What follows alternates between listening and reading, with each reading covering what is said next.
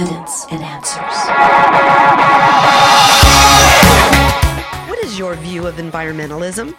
We think of environmentalists as tree huggers or liberals in tune with Mother Earth. What is the Christian's responsibility in regards to our environment? You're tuned to Evidence and Answers with your host, Pat Zucran. Pat is an author, teacher, and international speaker in the arena of Christian apologetics, the defense of the Christian faith. Today on Evidence and Answers, let's listen to one of our breakout sessions, taken from the 2017 Apologetics Conference held in Hawaii. Each year, Pat hosts this conference and brings out the best scholars, teachers, and authors to share in teaching and equipping you, the believer, to be able to share your faith effectively in our culture today. The theme was demolishing strongholds of unbelief. If you're unable to hear this entire broadcast, all of our messages are available on our website. That's evidenceandanswers.org. Listen as Dr. Leslie Wickman shares a message entitled Christian Environmentalism. So this topic is especially near and dear to my heart. I grew up close to a First Nations reservation in the Pacific Northwest. I was very close to nature and in the shadow of a father who was both a forester as well as a Boy Scout wilderness leader. I had summer jobs working in the woods throughout high school and college, and I still enjoy the great outdoors every chance I get. And a few years ago, I was privileged to be asked by Dr. Cal DeWitt, some of you may have heard of him, he's associated with the Osable Institute, as a founding member of the Academy of Evangelical Scientists and Ethicists, working to promote environmental stewardship and creation care. And I'd also like to acknowledge Dr. Randy Van Draat from Calvin College as another inspiration for this lecture, and I'll refer to some of his material later. Sometimes, though, it feels like we're constantly inundated by the world's take on environmental issues, with rhetoric about saving Mother Earth and the Gaia hypothesis that the entire Earth and everything on it should be thought of as a single organism. But what should our perspective as Christians be? Personally, I think we have a higher calling from God to be good stewards of His creation, and we Christians really should be leading the charge for the care of the earth and all that's in it. And various verses in Scripture speak about the value that God puts on creation. And there are two passages of the Bible that have had the greatest impact on my personal view of creation. The first is at the end of the creation story in Genesis 1, verse 31, which says, God saw all that He had made, and it was very good. If God looked at what He had created and thought that it was good, very good, how much more should we respect and care for it? Second passage is John 3:16, which most of us know by heart. For God so loved the world that He gave His only begotten Son, that whosoever believes in Him should not perish but have everlasting life. The one thing that we don't often pay attention to when we cite that passage is that the word that is translated as world in our English Bibles is cosmos in the Greek, which includes every created thing in the entire universe, not just our earth. So think about what that means. God loved all of His creation so much that He sent Jesus to die to reconcile it to Himself. And from this perspective, God must really love and value everything He made and sets an example for us to do the same. Now, there are a number of environmental themes in the Bible with references in both the Old and New Testaments, according to William Johnson at Arizona State University. The first theme is creation, which is by God, who called it good in Genesis 1, as I just mentioned. And the next is stewardship, where God gives humans responsibility for creation, again in Genesis 1. The next is provision of God for humankind through creation, as in Genesis 1:29, which reads, "Then God said, I give you every seed-bearing plant on the face of the whole earth, and every tree that has fruit with seed in it. They will be yours for food." The next theme is pleasure of God in His creation, not only in John 3:16, where we talked about how He loves His whole creation, but also in Revelation 4:11, which reads, "Worthy, O Master, yes, our God, take the glory, the honor, the power. You created it all. It was created because you wanted it." The next theme is praise. All of creation praises the Creator, as in Psalm 69:34. You heavens, praise Him, earth, also oceans and all things that swim in it. The next theme is authority of God over His creation, as in Luke 8, verse 25. And He said to them, where is your faith? They were fearful and amazed, saying to one another, who then is this that He commands even the winds and the water, and they obey Him? The next theme is witness of nature to God's authority and provision, as in Acts 14:17. Yet He has not left Himself without testimony. He has shown kindness by giving you rain from heaven and crops in their seasons. He provides you with plenty of food and fills your hearts with joy. And then the theme of consequences to creation, including humans for man's wickedness, as in Revelation 11:18. The nations were angry, and the time for your anger has come. The time has come to judge the dead. It is a time to reward your servants, the prophets, and your own people and those who honor you. There is a reward for all your people, both great and small. It is time to destroy those who destroy the earth. And finally, the theme of perspective that God is above His creation, as in Psalm 113, verses 3 through 6. From the rising of the sun to the place where it sets, the name of the Lord is to be praised. The Lord is exalted over all the nations, His glory above the heavens. Who is like the Lord our God, the one who sits enthroned on high, who stoops down to look on the heavens and the earth? These passages just are so meaningful, and they bring up so much emotion in me, just how glorious God is to provide for us so graciously with His creation. And for those of you who were here in the previous talk when I was mentioning how finely tuned everything is here on earth for our existence, it's not a provision that requires us to just barely survive, but to thrive. It's lush, it's extravagant, it's over the top in terms of how God has provided for us. And to me, that speaks volumes of a Creator who deeply cherishes us. As I say, I feel that our response is one where we should take care of and respect and nurture what He's given us. Now, the next slide, this cartoon is sad but very possibly true. The threat to which delicate balance will spur an era of energy conservation. So the guy's looking at his checking account on the one hand, and then you've got the earth on the other. Matthew 6:21 reads, where your treasure is, there will your heart be also. It may be that the price of fossil fuels will actually force people to think about energy conservation, but let's hope and pray that what we treasure most is not found in our pocketbooks. This planet that we call home is unique, at least within our solar system, with, as I've mentioned in the previous talk, abundant water in all three physical phases, a protective, insulating atmosphere with substantial oxygen, a magnetic field that deflects dangerous charged particles, and the perfect distance from the sun to provide temperate climates and adequate energy, along with many other unique characteristics. But these components, the earth, the water, and the atmosphere, and the physical and chemical and biological processes that govern their interactions, make up our biosphere, the sphere around and including the earth where life exists. And it provides what we humans and all other organisms need, not to just survive, but to flourish and to thrive. And aside from the physical attributes of our planet, our innate human curiosity inevitably leads us to ponder the bigger questions, such as who does this planet and its resources belong to? What is the proper role of humans on the earth? How can humans live on the earth in a long-term and sustainable way? And consider this passage from the Old Testament book of Ecclesiastes. The sun rises and the sun sets and hurries back to where it rises. The wind blows to the south and turns to the north. Round and round it goes, ever returning on its course. All streams flow into the sea, yet the sea is never full. To the place the streams come from, there they return again.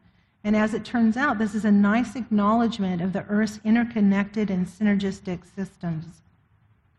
Now, today we face a number of threats to the creation that God blessed and called good in the book of Genesis.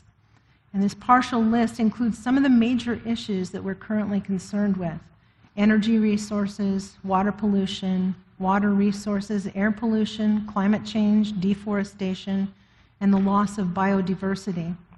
Now, we don't have time to go into detail on each of these, but I'd like to try to cover the highlights quickly. So first, let's look at energy. At the present rate of energy consumption, all of the Earth's fossil fuel energy, with much of it in coal, will be consumed in the next 270 years. U.S. oil production peaked over 3 decades ago, and global oil production is expected to peak within the next decade.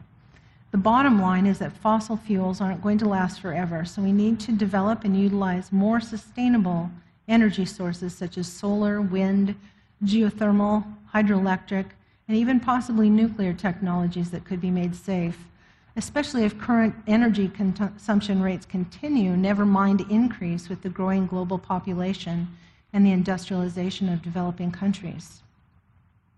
And with respect to water, there's a growing demand for safe, clean water as overall populations grow. And there's greater awareness of waterborne diseases that are spread through the use of contaminated drinking and wash water.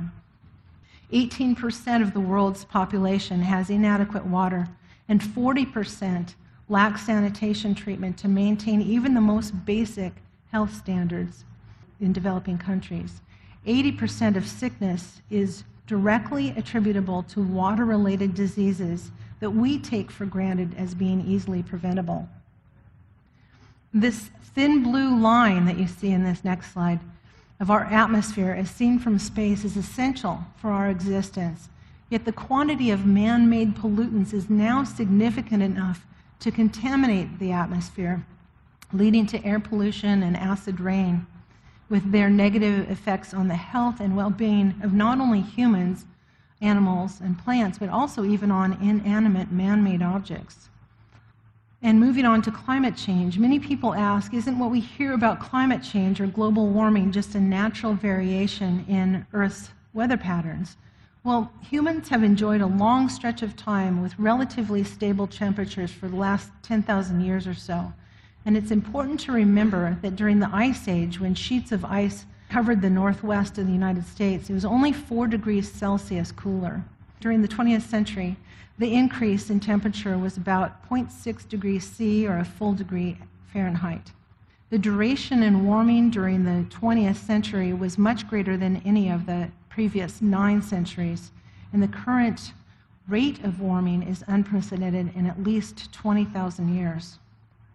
And these photos provide a visual depiction of the rate of deforestation that's occurring across the globe. The amount of clear-cut area now exceeds the area of remaining rainforest timber stands. And the cause of species declines in biodiversity include loss and degradation of natural habitats, new species introduction into existing habitats, overhunting and overfishing, disease and parasites, changing ecological interactions, and climate change. So back to our question that came up at the front end of this talk. Why should we care about the protection of other species? Here are 4 prevalent secular approaches to this question that are outlined by Dr. Van Draat. First, we have the anthropocentric ethic, which says that species are of utilitarian, aesthetic, educational, and/or spiritual value to humans. And next on the list, we have the biocentric ethic, claiming that all living things have intrinsic value that humans must recognize and respect. Third on the list, we have the deep ecology position, which states that the holistic quality of nature and our utter dependence on it must be respected. And finally, we have a position called ecofeminism, which says that the nurturing quality of nature must be emphasized and respected. Professor Max Allschlager, a philosopher from the University of North Texas, writes that most of Western civilization holds the following perspective relative to the environment. Non-human creation has instrumental or human-oriented value only, and claims of biocentric value have no place. Short-term economic interests override long-term concerns. Environmental risks, including species loss, are acceptable if they're economically beneficial. And furthermore, environmental risks, including species losses, pose no limits to growth, only challenges requiring technological solution. Science and technology will ultimately allow us to maintain essential processes of the biosphere within acceptable limits. And finally, the politics of interest will be sufficient to assure the best uses of technology. Now, if he's correct, this is not very encouraging news. And he's basically saying that this is the dominant Western social view of our relationship to the environment. So let's go back to the question, why should we care about the earth? I have one word that sums it all up: stewardship. But what exactly, as Greg Kokel was saying earlier, what do we mean by that? What exactly is stewardship? Stewardship is management or care exercised by one individual on the behalf of another, usually the owner. So Christians broadly view themselves as stewards of God's creation. And where does this idea of stewardship come from? Well, God gives us humans responsibility over creation in Genesis 1:28. Where it says, God blessed them, saying, prosper, reproduce, fill the earth, take charge, be responsible for fish in the sea and birds in the air, for every living thing that moves on the face of the earth. And the Reverend Jim Ball of the Evangelical Environmental Network refers to 4 distinct worldviews that various Christians hold relative to stewardship of God's creation. Now these, as opposed to the others, are Christian worldviews. First is wise use. The next is anthropocentric stewardship. The next is caring management. And the next is servant stewardship. So we'll start by going through the wise use worldview. And in this worldview of wise use, God is seen as the ultimate provider of resources for human use. And the goal is to maximize human benefit. Humans are seen as rulers that God has put in charge of creation. And the rest of creation, which is abbreviated as ROC for short, so I may use that acronym. The rest of creation merely provides resources for human use. The value of the ROC is in human attributed value only, because only humans are seen to have intrinsic value within this particular worldview. As for the interaction between humans and the rest of creation, humans are to make effective and efficient use of the rest of creation. And the emphases within this worldview are stewardship rhetoric, which is really just a cover for exploitation of the rest of creation. And the dominant attitude in this worldview is extreme arrogance in the status of humans relative to the rest of creation. Now, the next worldview is the anthropocentric stewardship worldview, where God is seen as the creator and the owner of creation, and the goal is to maximize human good while conserving the rest of creation. Humans are seen as kings with power over creation, and the rest of creation is seen as providing resources, but is still God's property. The moral status of the rest of creation is that in recognizing that sin is disobeying God, wasteful use of the rest of creation could be sinful. And the value of the rest of creation itself is in the value attributed by God and humans together, with humans still having the highest value and coming first. As for the interaction between humans and the rest of creation, humans are to take what they need and improve the rest of creation. And this worldview has various emphases. First, human redemption has implications for the rest of creation. And second, meeting divine commands and leaving resources for future generations are key ethical guidelines. The dominant attitude of this worldview, however, is still arrogance toward the rest of creation. And next, the caring management worldview. God is seen as a creator and owner. He loves the rest of creation, but he loves humans more. The goal is that humans and creation flourish under caring management. Humans are seen as lords and servants of creation. The rest of creation is seen as resources as well as fellow creatures. The moral status of the rest of creation is that it can be sinned against, and the value of the ROC is that it has intrinsic value, but less so than human value. And as for the interaction between humans and the ROC, humans are to care for and use the ROC sustainably. Human plans should be carefully weighed against impacts on the rest of creation, and this worldview has several emphases. First, the emphasis is on cosmic redemption, as in John 3:16 that I mentioned earlier. For God so loved the entire cosmos that he sent Christ. Second, the stress on human uniqueness as being made in the image of God. And finally, the responsibility of humans for the rest of creation. And the dominant attitude of this worldview is paternalism toward the rest of creation. Now, the final worldview presented here is the servant stewardship worldview, where God is seen as creator and redeemer of all. He loves and desires shalom or peace for all creation. The goal is the flourishing of all of creation. Humans are seen as servants, keepers, and preservers of the rest of creation, and the rest of creation is seen as fellow members of Christ's creation.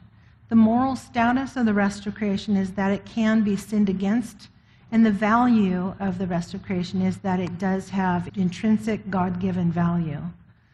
And as for the interaction between humans and the rest of creation, humans are to live so as to preserve and nurture the rest of creation. And this worldview has the emphases of cosmic redemption, and human uniqueness is downplayed, and rather Christ-like servanthood is stressed. And finally, human responsibility is emphasized over human priority, and the dominant attitude of this worldview is humility. And as we wrap things up for this session, I'd like to leave you with Professor Max Allschlager's challenge. He says, I think of religion, or more specifically the church, as being more important in the effort to conserve life on earth than all the politicians and experts put together. The church may be, in fact, our last best chance. My conjecture is this: there are no solutions for the systemic cause of eco-crisis, at least in democratic societies, apart from religious narrative. Now, a lot of times people might think, I'm just one person. What difference can I possibly make?